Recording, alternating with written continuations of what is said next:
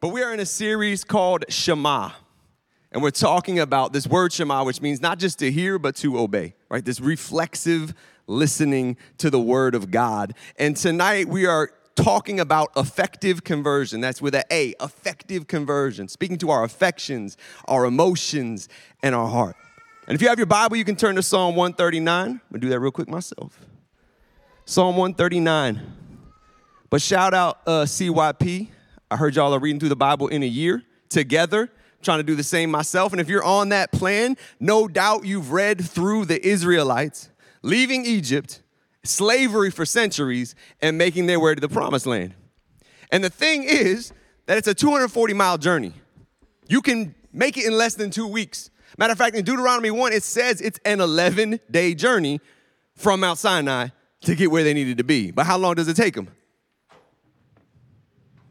40 years. Maybe that's new to you. You're thinking, how does that happen? Did they have the Maps app like stuck on avoid tolls and they realized there was a much quicker way to get there? Well, what had happened was they got to the promised land the first time. They disobeyed God. And so God said, okay, you can go back into the wilderness until the next generation comes to maturity. You're just going to wander. Went in circles in the wilderness. But finally in Deuteronomy 2:3, God says, you've circled this mountain long enough. Now turn north. Break this circuit. This isn't NASCAR. Stop going in circles, right? I have a point A to point B journey to my promises for you, the promised land, and I need you to turn north. And I share this tonight to open because some of us have been following Christ for 10 years, 20 years, 30 years, however long it might be. Or maybe you don't have a 10-year-old faith. You have a 1-year-old faith. You've lived over and over and over again because time isn't always indicative of growth. Time isn't always indicative of change. And for some of us, we need to turn. God is calling us to turn. We might think, well, I've had my Sinai experience. I'm in a covenant relationship with God. I'm good. But God has journeys for us to go on. He has, as we talk about in this series, conversions for us to experience as we follow him and look more like Christ. In this series, Shema, we've pointed to the work of Donald Gelpy and his concept of 5 conversions. He speaks of sanctification as an ongoing conversion. And he says in this book on worship, not only initial, but ongoing conversion is the indispensable precondition for authentic Christian worship. And he defines conversion as turning. And so ongoing conversion are these turns we make in life to come into alignment with God. Turning from something and to something. So religious conversion, right? Not always the first, but the foremost conversion, Gelpy defines as turning from indifference to God, revealed in Jesus Christ, and toward a life of faith in him. That's how he defines that turn. And so tonight we're looking at affective conversion, which is when a person steps into personal responsibility for their emotional healing and development. And in Gelpy's definition of turning, we turn from neglect or even avoidance of our disordered emotions and toward the cultivation of a healthy emotional life. And what is required of us is not some turn northward, like for the Israelites, but a turn inward. And this turn happens when I realize I can't be spiritually healthy when I'm emotionally unhealthy. And my spiritual maturity is tied to my emotional maturity. As the early theologian in the church, Augustine, once asked, how can you draw close to God when you are far from yourself? Look, there are many facets of life that may not keep you from life eternally, but they will keep you from maturity in this life. And not taking responsibility for our emotions and emotional healing is certainly one of them. So I want to look tonight at Psalm 139 and David as he wrestles with his emotions and his development. I'm going to read the whole thing because it's the word of God. I'm going to make no apologies. Psalm 139, hopefully you're there. It says, "Oh Lord, you have examined my heart. You know everything about me. You know when I sit down or stand up. You know my thoughts even when I'm far away. You see me when I travel and when I rest at home. You know everything I do. You know what I'm going to say even before I say it, Lord. You go before me and follow me. You place your hand of blessing on my head. Such knowledge is too wonderful for me, too great for me to understand. I can never escape from your spirit. I can never get away from your presence. If I go up to heaven, you're there. If I go down to the grave, you're there. If I ride the wings of the morning, if I dwell by the farthest oceans, even there your hand will guide me and your strength will support me. I could ask the darkness to hide me and the light around me to become night, but even in darkness, I cannot hide from you.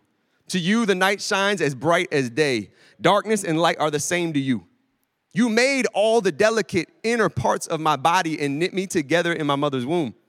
Thank you for making me so wonderfully complex. Your workmanship is marvelous, how well I know it. You watched me as I was being formed in utter seclusion, as I was woven together in the dark of the womb. You saw me before I was born. Every day of my life was recorded in your book. Every moment was laid out before a single day had passed. How precious are your thoughts about me, O God. They cannot be numbered. I can't even count them. They outnumber the grains of sand, and when I wake up, you are still with me. Oh God, if only you would destroy the wicked, get out of my life, you murderers. They blaspheme you. Your enemies misuse your name. Oh Lord, shouldn't I hate those who hate you? Shouldn't I despise those who oppose you? Yes, I hate them with a total hatred, for your enemies are my enemies. Then I love how he closes. Search me, O God, and know my heart.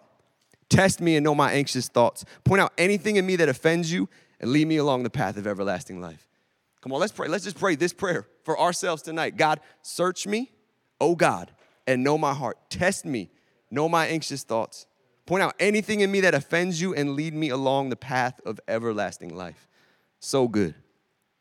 But you know, everybody always wants a family update when I see him on the weekend. Shout out to actually Hunter Agate, too, doing online sound for us. First time I've seen him in a year. He wanted the family update. Everybody always wants the family update. Here's the update you didn't know you needed. Raj is now 3+ years into his binge of Blue Planet Season 2. Not Season 1. Blue Planet Season 2. If you've been around here long enough, you know my son. He's on the spectrum. He loves shows about nature, specifically the ocean, and very specifically narrated by David Attenborough. His iconic British accent. There are so many other specials about animals he loves, but they're narrated by like Sigourney Weaver or Natalie Portman or Pierce Brosnan. And as soon as he hears it's not David Attenborough, he will get up. He'll be laying down. He'll get up, walk up to the TV and say, all done. And then just walk out the room. It's David Attenborough or nothing. So Blue Planet 2 qualifies because he narrates. And I've heard the open to this series about hundreds of times. I wish it kept a play count on Amazon Prime like iTunes used to, because it would be up in the hundreds.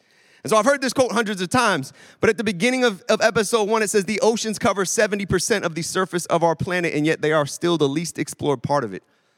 Yes, you just heard some quotations from King David. Now you got quotations from twice knighted, not once, but twice knighted David Attenborough. But a lot of times, Raj falls asleep towards the end of episode 1, and episode 2 starts, which is the deep.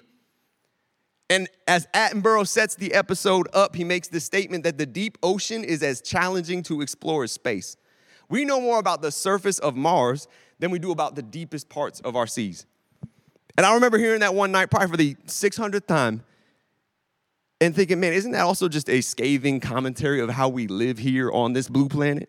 How we will critically observe our neighbors and their behavior, and we'll evaluate and dissect the behavior and actions of celebrities and prominent figures. We're a dedicated, observant critic of others over there.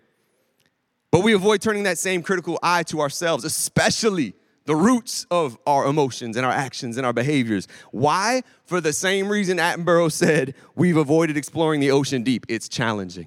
It's work. And it gets to the point, though, where we know more and have a more critical examination of the proverbial surface of our neighbor than we do the depths of our own lives. How much of the deep of your life has gone unexplored? The innermost parts that David speaks of. Later in that same episode, Attenborough explains that 90% of ocean life lives in these unexplored areas. It's like unseen ocean life. We see 10% of the life in the ocean.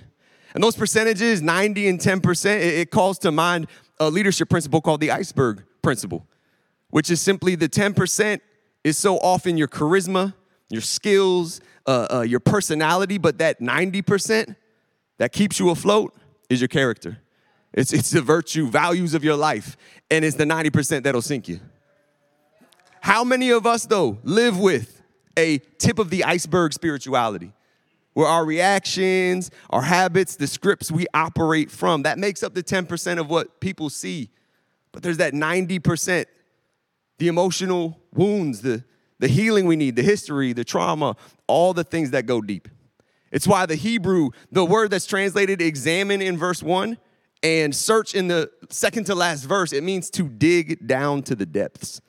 An effective conversion is this turning inward, deep to engage with and heal that 90%. And again, it happens when a person steps into personal responsibility for their emotional healing and development. And maybe you say, hearing the word emotions and responsibility in the same sentence seems odd or maybe even a little awkward, because we often think of emotions as hardwired into some deep recess of our brain, and then they're triggered by things that happen to us that are often out of our control. We see emotions as irrational, as instinctual, and again, triggered by forces outside of us. But Dr. Lisa Feldman Barrett is somebody who spent 25 years studying brain scans and physiological studies and all these studies on emotions. And she shared her findings in books and articles and TED Talks. And her findings are that emotions aren't hardwired in your brain and then triggered. Matter of fact, you aren't even born with an emotional circuit in your brain. In her words, emotions aren't built in, they are built. Emotions are like guesses, primal reactions based on previous experiences, previous inputs, where all your brain cells are popping off, billions of them at the same time, making a prediction. And that's how we emote. Now, she could probably explain that a million times better than I just did. But what it means is, bottom line, you have more control over your emotions than you might think you do. And as Dr. Barrett says, as if she's quoting Spider-Man, more control also means more responsibility. More control also comes with a greater responsibility. That's weighty, but that's also empowering. That means you can change and you can leave behind this fixed mindset that I'm a victim to my emotions and what's happened to me in the past, and we can step into growth. If you change the ingredients and the inputs in your brain, what you feed on, you can slowly, maybe arduously, but gradually transform your emotional life. Emotions can be trained, developed, and refined. It's not as simple as changing your clothes, right, at the beginning of the day, but it's possible. The ingredients and experience you take part in today can shape your emotions tomorrow. An effective conversion is this step into responsibility for my own emotional health and development. But this is where it gets hard and it gets heavy, because how many of you know there are things in life, inputs in life, things that happen to you that are totally out of your control? Whether it's a broader cultural scale, hello COVID, or an individual scale in your life, trauma, abuse, a diagnosis, violence, whether it's physical or emotional. These experiences leave traces on our emotions. They can affect our capacity for intimacy. It can affect your immune system. It can make depression and anxiety more than circumstantial and become clinical. For some, emotions like anxiety and depression are a domineering fixture. But let me be clear, whether your emotions are circumstantial or clinical, God doesn't abandon us in it. There's hope. And I'm not just talking about his presence. I'm talking about the very way he designed us, our bodies and our brains. One of the books that were a part of our adoption training process was, let me not get it wrong, The Body Keeps the Score. It's a groundbreaking book. I think it was published in 2014. Or republished, that outlines how our brains can heal through studies and findings with Vietnam vets and others. So why was that prescribed for an adoptive parent? Well, my son's first couple years of life were marked by trauma. The book talks about the impact that trauma can have on your body, namely your brain. It's not just all in your head. No, it's imprinted in your brain and how it reacts and responds and emotes. And my son languished in an orphanage for the better part of 2 years before we were able to adopt him, and that left a mark. And as we've raised him for a half decade, we've seen the fruit of that. There are times where he acts out or would get violent, and we realize this isn't even like bad behavior as much as this is trauma being triggered in his life, trauma he did not ask for. But one of the revelations within the book, again, is that brain mapping has shown the brain has a natural neuroplasticity, meaning it's malleable and it can reorganize its connections and functions. Events and experiences shape your mind in profound ways, but not just negatively. It can impact it positively.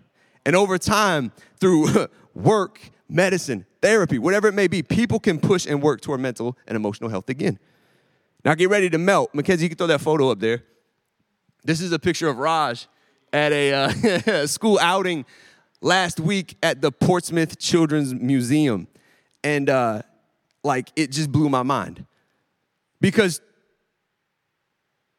right after we adopted him up to 2 years ago, you put him in an atmosphere where kids outnumber adults, like an orphanage, where it's chaos, like an orphanage, and where it's noisy and overstimulating, like his orphanage was. It was right off one of the busiest streets in one of the biggest cities in the world. And all of a sudden, he rages, or he would. Like 2 years ago, he would have been pulling that girl's hair.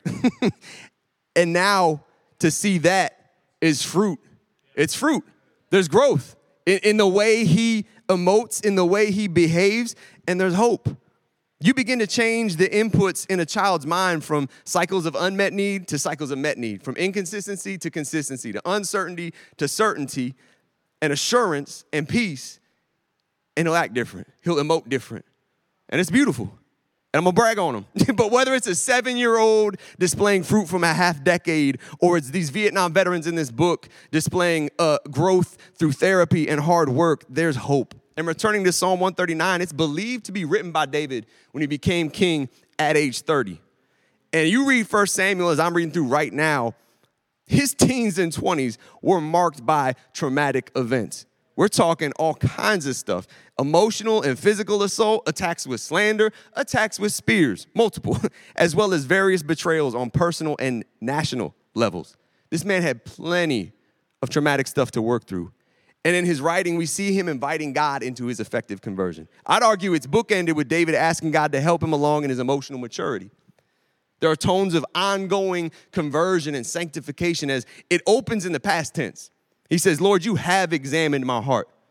And then it ends in the present invitation, search me, O God, and know my heart. Now, the heart in that day was symbolic of the seat of our emotions.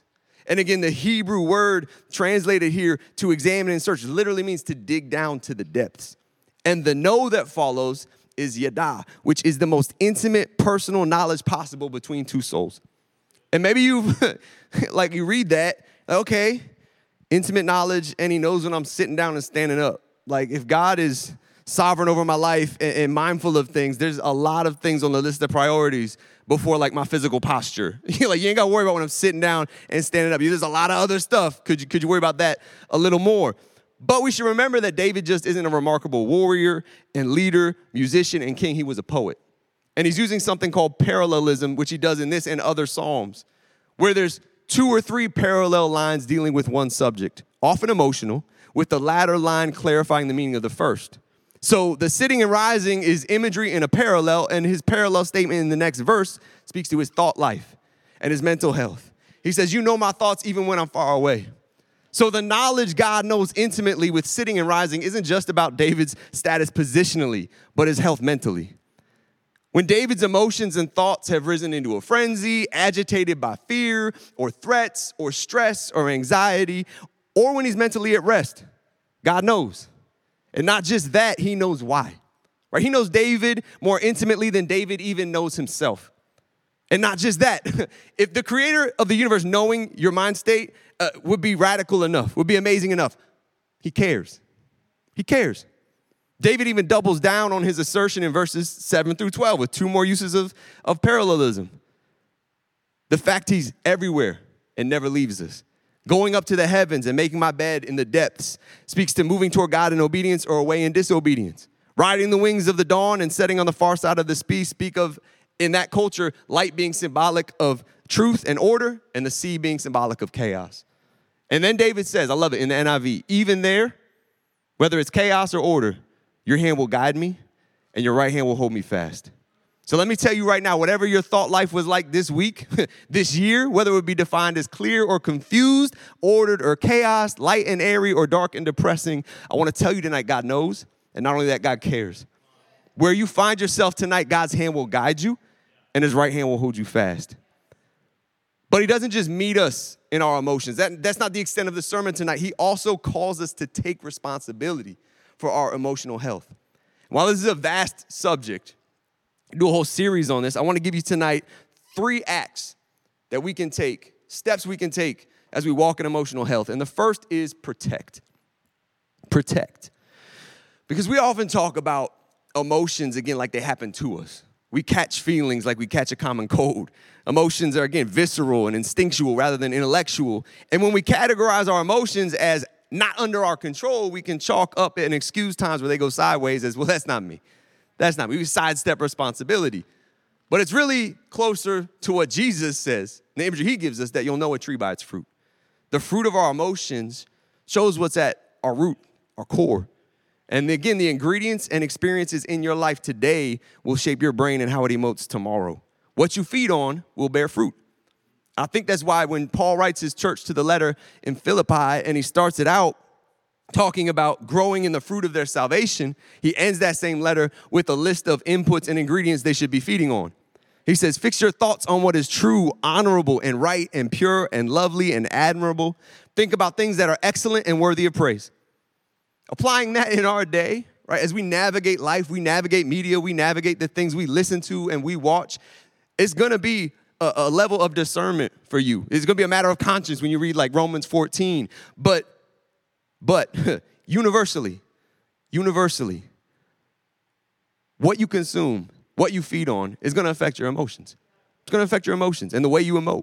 And when Paul says think on these things, he's speaking to what you consume, what you're inputting, the thoughts you're going to have. Being responsible for them is how we graduate from living a life that seems at the mercy of our emotions to one that's molding and investing and even protecting. That's why Proverbs 4:23 says, guard your heart, right? Again, the heart in Scripture speaks to the deepest part of us. It's symbolic for the seat of our emotions. And that's a pivotal verse, right? Shared it all the time. Protect your heart. Guard your heart. But in some circles, this verse has been used to validate keeping bad emotions out, right? Like positive thoughts only, joy of the Lord only, fruit of the Spirit only. And protecting your heart has meant keeping anger, sadness, and the like out. But what we're actually doing is just repressing those emotions.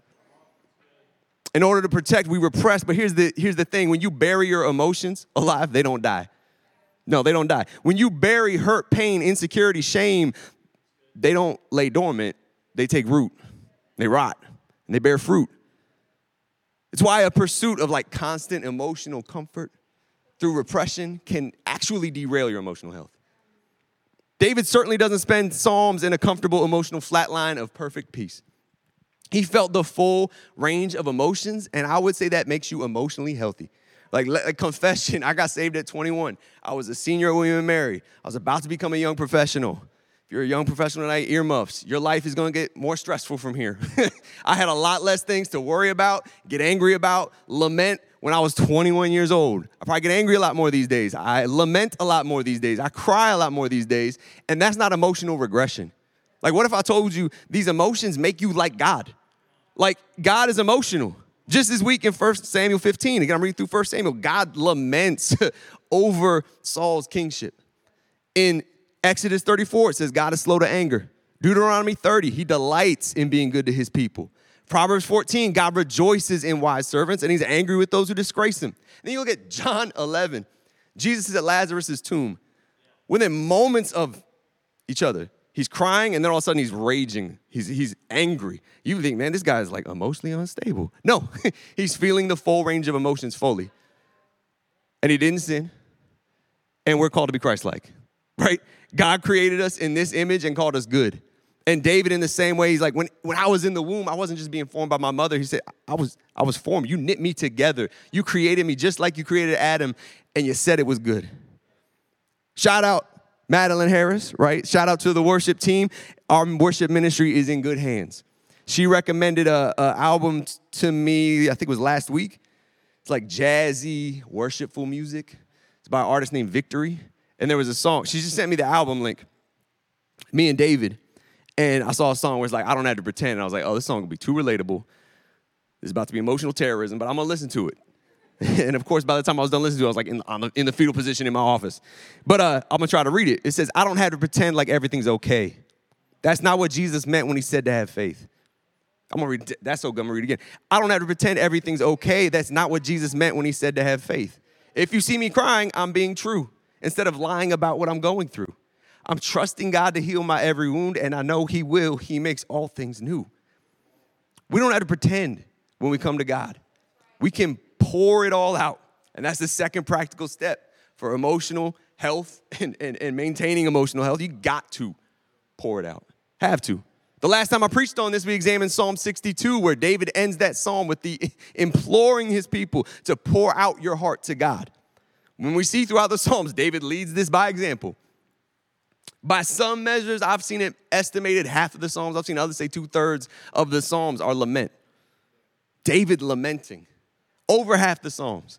And then there's also these Psalms, they're called imprecatory Psalms, or even just portions of the one we read tonight where David gets so mad, it's like uncomfortable. Like you want to see like peak angry David, just go to Psalm 137. You probably have to turn a page. Read like the last verses of that. Whew, you ain't gonna read those to your kid. Those are rated R. He angry, but he's pouring it out. We see something similar in Psalm 139. It's so funny. He's like, how precious are your thoughts for me? Oh, God, if only you would destroy the wicked, right? Get out of my life, you murderers. You're like, it's a weird pivot, bro. But David pours out anger on the pages of Psalms. And Jesus himself quotes 2 of the imprecatory Psalms in the Gospel of John. But for all the anger and emotions in Scripture, we see, right, you look at the greater context of Scripture, you're going to get like guidelines for the ways we express our anger and our emotions. 2 questions that we can pull from Scripture. Just with anger, we can apply to our emotions. First, what is it based on? We see in God confronts Jonah in his anger in Jonah 4:9. He asks him, is it right for you to be angry because the plant died? Now what's happening is he's pointing to Jonah's irrational anger. At least the irrational fact that he was more angry about this plant dying that was providing him shade in the heat than he was about the entire city of Nineveh's destiny because of his racism. And he's like, what is this anger based on really? What is this anger based on really? And is it rational? But secondly, how is it expressed? I don't have a life verse, but on bad days, Ephesians 4:26 in the New King James Version becomes my life verse. It says, be angry. Just kidding, don't do that. It says, be angry, but don't sin in your anger. So we can quickly deduce here that anger in and of itself is not sinful. Jesus felt anger, he was without sin. You're going to feel angry, and that's okay, and in some cases, that's good. You see an injustice, you feel a righteous anger, you act on that, that's good. The opposite of that is being passive and a coward. But of course, context is key. Verse 26, Paul says, don't let the sun go down on your anger. He's laying the groundwork for what he's going to say in verse 31. Get rid of your anger. The point is, emotions like anger will happen, sometimes rightfully so. Somebody offends you. You witness injustice. You get angry. You feel a righteous anger, but you don't get to keep it. Like we'll talk about later, naming your emotions is powerful, but you don't name it so you make it your pet and it takes up residence in your life, because then that just breeds bitterness, cynicism, resentment. We can catch feelings, but it's like when I was fishing as a kid. We didn't eat the fish. It was catch and release. I might catch it, but then I'll let it go. I might get angry, but I got to let it go. I got to pour it out. Because if you don't pour it out, it's going to leak. It's going to leak into your marriage. It'll leak into your workplace. It'll leak into your parenting. You've got to pour it out somehow. Got to pour it out. If we don't talk out our emotions, we'll end up taking them out, either on ourselves or others. We need to not just protect our heart and mind because they feed and fuel our emotions. We need to make sure we're pouring out. And I'll just give you 3 channels for this. I'm addicted to peace tonight. 3 channels to direct this outpour. Because you're not just called to come into church and just like, just dump on everybody. 3 channels for healthy outpouring: processing, people, prayer. Get into therapy, get into community, get into God's presence. Now, when we'll come back to prayer in a second, but when I say processing, diving in, like starting this work of emotional healing, diving into that 90% for the first time, I mean processing with a professional. Talking to your spouse can be therapeutic. Talking to a pastor can be therapeutic. But your pastor, at least speaking for us, we're not a therapist. Your spouse is not a therapist. They're professionals. And when I say people, I mean people who are there for you consistently, who when they ask you, how are you doing, they don't get the pat answer. They get the honest answer. That's how you know those are the people. Those are the community. I'm not talking about go to church. I'm blessed. No. People that are consistently in touch, and you can just tell them how you're feeling. But I love that we slowly kind of been unmasking therapy in our culture, especially church culture. It's something that's not taboo. It's a blessing. It's not a threat for your kids. It's not a punishment when you've screwed up, and it's not a last resort. That's why Steph and I are in marital counseling, and we've been in marital counseling, because we're not dumb. We know the stats. Families with these health conditions, by the stats, we're doomed, right? Families with kids with special needs might as well have the divorce papers like printed out and stapled and laying on a table ready. Or we could be proactive. We could work Use therapy as a tool and maintain health. Do we need God? Yes, duh, okay? If you're asking that question, I can talk to you afterwards. We all need God. We need the power of God. Like, I pray every day that I'll be able to show Steph the love that Christ has for the church and Raj the love that God the Father has for us that's unconditional. I need, God to empower me in that. I need biblical counsel. I need theology, but I also need therapy. It's part of me taking responsibility for my emotional health. For us, it's ongoing. I would just say, if you're going to start this journey, do it. True story, I saw both my primary care physician and my therapy over the last week, and both took time to listen to my heart. One with a stethoscope, one with questions, and earnest listening.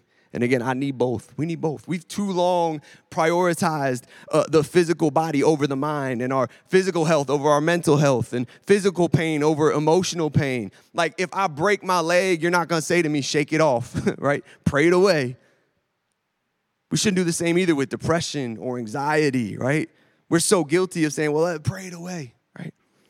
We need prayer, but not at the expense of practical help. I even think of in Isaiah when Hezekiah is healed. I think it's there. Sue me later if it's not. When he's healed, he's like, okay, you're healed. Now go treat the wound, right? We have practical steps to take, even alongside the prayer. But also, I need therapy, but certainly not at the expense of prayer. It's the third practical step to walking in emotional healing. Pray. I love that David doesn't just leave this psalm a poetic exercise and sign off. Verses 23 and 24 are this beautiful, small, humble prayer. And I'm obligated to honor Tim Keller, who just passed a couple weeks ago. He has this quote on prayer. He calls Psalms a school of prayer. I think it was in a book called Prayer, but he wrote a book every 3 months, so it was hard to keep up. But I think it's in the book called Prayer, where he says there are other prayers in the Bible, but no other place where you have an entire course of theology in prayer form. And no other place where you have every possible heart condition represented, along with the way to process that situation before God. Even the Lord's Prayer is more a summary of what we must pray, while the Psalms are a comprehensive program in how to pray it. Man, was pretty smart. But what do we learn from the Psalms? That you don't have to keep your pain out of your prayers. You have to keep your mess out of your prayers. You get to make an exchange, right? You get to cast your cares onto God. Scripture invites us to do that, and then you get to invite him into your mess. Shouldn't keep you away. Should get me running to him. John 14, Jesus calls the Holy Spirit a counselor. And I love in Isaiah 9 where it talks of the coming Messiah as a wonderful counselor. Now, what makes him wonderful? What makes him worthy of wonder? Again, David uses this word for knowledge that God has for us as the most intimate possible. God knows more about me than I know about myself. He knows the motivations, the scripts, the desires I operate from more than I do. He knows the guilt and shame that's been buried. He knows about proverbial skeletons in the closet. The reality with any counselor and therapist is they only know as much as you tell them. But God knows everything. Before I even do it, right? He knows everything. His counsel is perfect. I would be a fool to not take my emotions and my mess to God. And I'll land the plane tonight with this. Again, he pivots from poetry to prayer for the final 2 verses, and he gives us 3 questions we can ask as we invite God in prayer into our emotions and our emotional development and healing. And they're found in these 3 requests. Search me, test me, and lead me. Again, search me means to dig to the deepest depths, the innermost being. David is asking God to open his eyes to the places in his life he is unaware of or unwilling to deal with. Like, we all have blind spots, but we also should ask, are there parts of my life I've avoided, I've neglected, or I've kept from God? Have I only given God the tip of the iceberg? And maybe it's not from a bad perspective, it's just a flawed perspective that I can't go to God with my mess. That my mess is keeping me from God. No, you bring it. That's a lie. Right? Invite him into your mess. You don't have to avoid it. You don't have to neglect it. You don't have to keep it from God. And then he says, test me.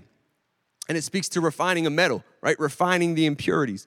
Because we will all have impure thoughts. And I'm not just talking about sexual thoughts, because that's what we so often talk about with impure thoughts. I'm just talking about thoughts that don't line up with God's truth. We have to test and cross-examine them and say, is this true? One of the most powerful things my therapist has said to me of late is, well, that's a lie from the pit of hell. It's like dramatic, right? But it got the point across. He saw something that didn't line up with God's truth, and he called it out. And that's what David is asking God to help him in. He wants to make sure his anxious thoughts aren't rooted in lies and flawed thinking. Because listen, your emotions are valid. Your emotions that you feel are real. But what you believe to be true based on your emotions may not be. Right? The conclusions you draw about yourself, about others, based on your emotions may be a lie from the pit of hell, as my therapist would say it. Naming and identifying emotions is a powerful practice that a good therapist will walk you through because it's disempowering, borderline traumatic to have something in your life, like in your chest, your gut, that's messing with the way you're thinking and behaving and not being able to name what it is. It can decrease the effect, distance you from them, make them less consuming. But I'd say this, naming your emotions is a powerful tool, but identifying with them can be crippling. Because again, many of us deal with anxiety, depression relentlessly. But listen to me tonight, that's not your identity. Don't let that get wrapped up in your identity. You're a child of God, right? But so often struggling with depression, struggling with anxiety, right? That doesn't mean you aren't in deep communion with God. It just means you're human. And so often in the church when we struggle with these raw emotions and it's persistent, maybe it's even clinical, right? The old adage used to be pray harder, get more in God's word. If you're in deeper communion with God, you'll be okay. Basically, try harder. So then what gets added onto the depression and anxiety is guilt and shame. And what I simply want to tell you tonight is if you're struggling with depression, you're struggling with anxiety, you might not be able to lay that down at the altar tonight and walk away wholly healed, but what you can and should and must lay down is the guilt and the shame. Leave that tonight. So we have to ask, is what I feel based on my emotions true? Because again, the Bible will tell you that you're beloved, you're a son and daughter of God, filled with the Holy Spirit, your counselor who wants to constantly remind you of these truths so that you can get rid of the lies and the impure thoughts. But lastly, David requests of God, lead me. Because being led by your emotions can be hit or miss. And that's probably being kind.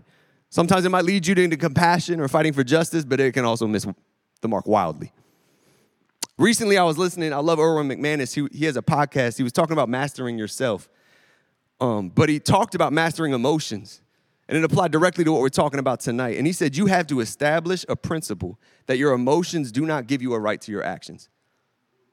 You have to establish a principle that your emotions do not give you a right to your actions. And what he's saying is just because you feel something, it's legitimate what you're feeling. It doesn't legitimize acting on that feeling, right? This applies directly to taking responsibility for our emotional growth.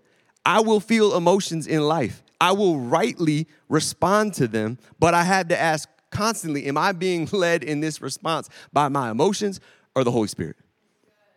I have a choice to make constantly. I can choose to be led by my emotions or I can choose to be led by the Holy Spirit and the wisdom and discernment I can have through God's truth. My goal is to have responses from emotions that are spirit-led and informed by God's truth. That's the end game of effective conversion in my life. And I don't just do it for me. I don't just do it for Steph and our marriage. I do it for Raj. I do it for my son. How many of you guys know what you don't process, you can pass on? What you don't heal can harm your kids. I'm not talking generational curses, right? That's a whole other sermon for another time. You go to Protagonists Anonymous, though, we preached it. Chorus kids. We can use that as an excuse. It's a generational curse. No, we can do the work of healing. We can do the work of healing. We do well to remind ourselves, again, I'm a son, I'm a daughter of God. That's my identity. I'm feeling these things, but that's my identity. We should remind ourselves again and again. Raj is doing this thing. I'm probably going to cry talking about it, but hey, it's a sermon on emotion, so it is what it is. He, again, fixates on not just episodes. I'm talking he fixates on like 30-second clips, 1 minute of a movie here or there, and he just wants to watch it over and over again. If I lose my sanity next week, it's because I just heard the same 15 seconds of the Family Madrigal from Encanto for the 6,000th time. I apologize in advance. But he's been fixated on the beginning of Tarzan. I don't know if you've seen Tarzan. I don't know if I've seen Tarzan from beginning to end. But he loses his parents. I don't know why Disney movies always, like, the first 5 minutes is always just trauma. Like, it's just like, what is happening? So, like, everyone. So Tarzan, he loses his parents in, like, the first 30 seconds. And then this gorilla mom loses her baby to a jaguar. And I'm just watching this. I'm like, dude, I'm going to write a psalm right now. But, so she loses her baby. He loses his parents. And he's alone in his crib with a blanket over him, and he's crying. And the mom gorilla hears him, and she adopts him into the family. And Raj, for whatever reason, doesn't just want to watch this over and over again. He wants to act it out. He'll take a blanket and put it over him, and he'll start crying and whimpering like, and then Steph's supposed to come over and be like, oh, baby, pick him up, smell his diaper like she does in the movie, like, oh. He wants to act it out again and again and again, the process of being adopted. And I love it, and it's beautiful. And we need to do that.